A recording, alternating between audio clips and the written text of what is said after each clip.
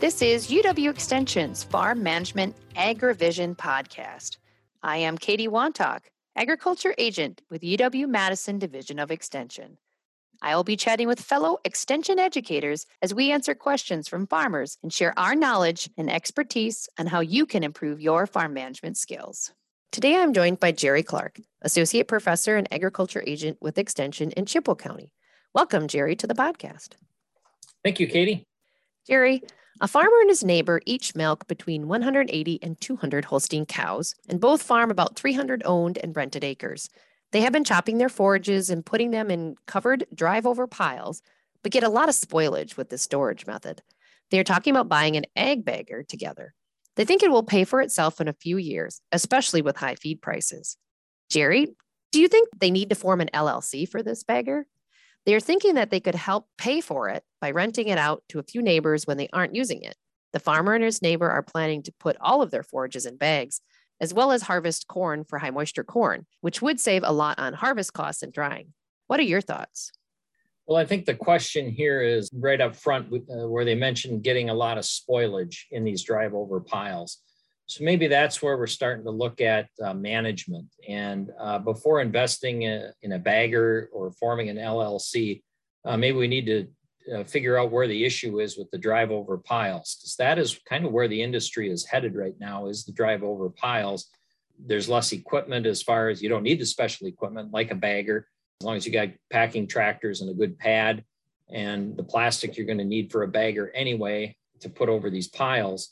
So let's look at that first. Are there things that it's not being packed enough? It's not dense enough? Is the silage coming in at good moisture, at the proper moisture for packing? The upper 60s to lower 70% moisture for good pile construction. And is it just being covered correctly and tightly with the proper tires or the proper weights on the top to hold that plastic down nice and tight to the silage?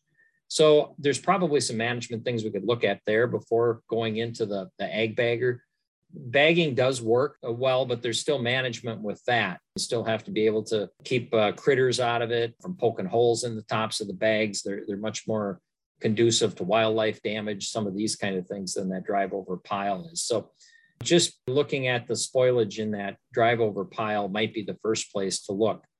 Now, if that improvement can't be made there and we're looking at this bagger and forming an LLC, especially with a neighbor, if it's just the two neighbors, you and your neighbor working on it, you're the only ones that are going to be using it, then the LLC is probably not needed. If there's just an agreement between the two of you, sharing it between the two farms, and that should work a little bit easier. Now, if it's going to be rented out and starting to be used more as a custom business, then that's where we're probably looking at forming that LLC, simply because it's going to be who's liable for, just from a liability standpoint, it'll give protection from any operational issues or some of the business side of it.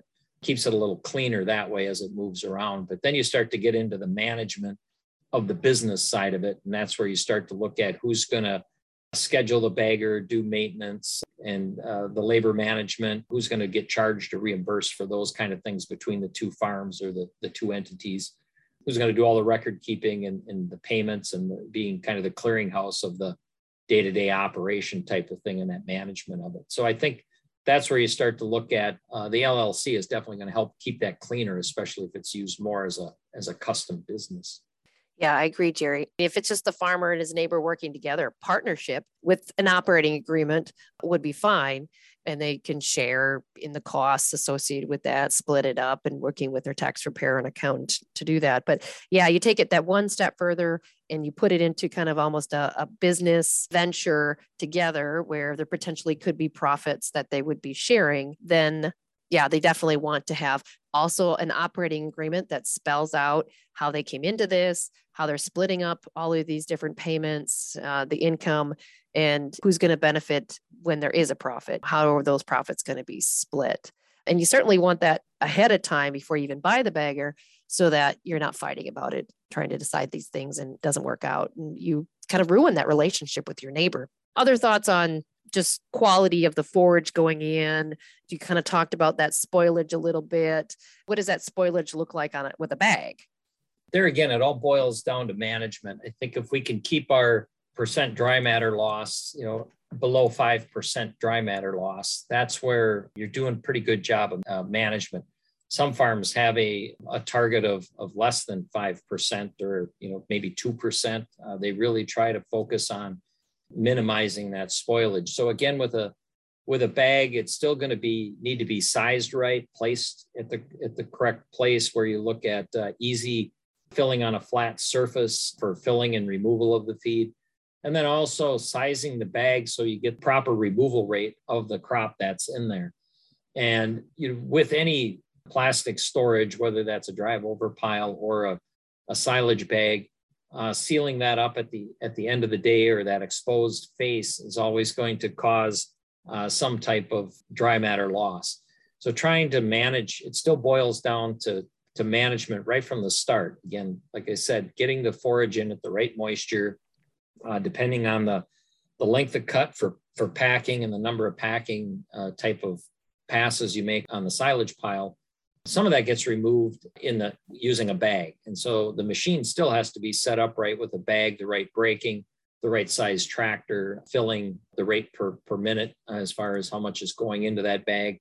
So all of that comes into play as far as that forage quality. So you got to have good quality forage going in order for it to come out. And there again, it's still management as far as keeping that plastic maintained tight to the forage, those kind of things. So there may be an opportunity here to try to manage the current drive over pile. Maybe management needs to be improved there before making the investment in a bagger. And maybe look at that as a first step. Doing the best you can, the rates still aren't, the forage loss is still too high on a dry matter standpoint.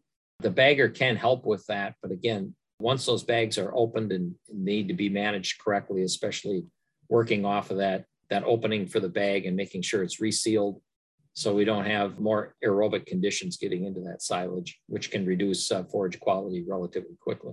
Yeah, and those are great suggestions on that proper management of silage piles or silage bags there from Jerry Clark. So, well, thanks, Jerry, for your time today. Really appreciate it.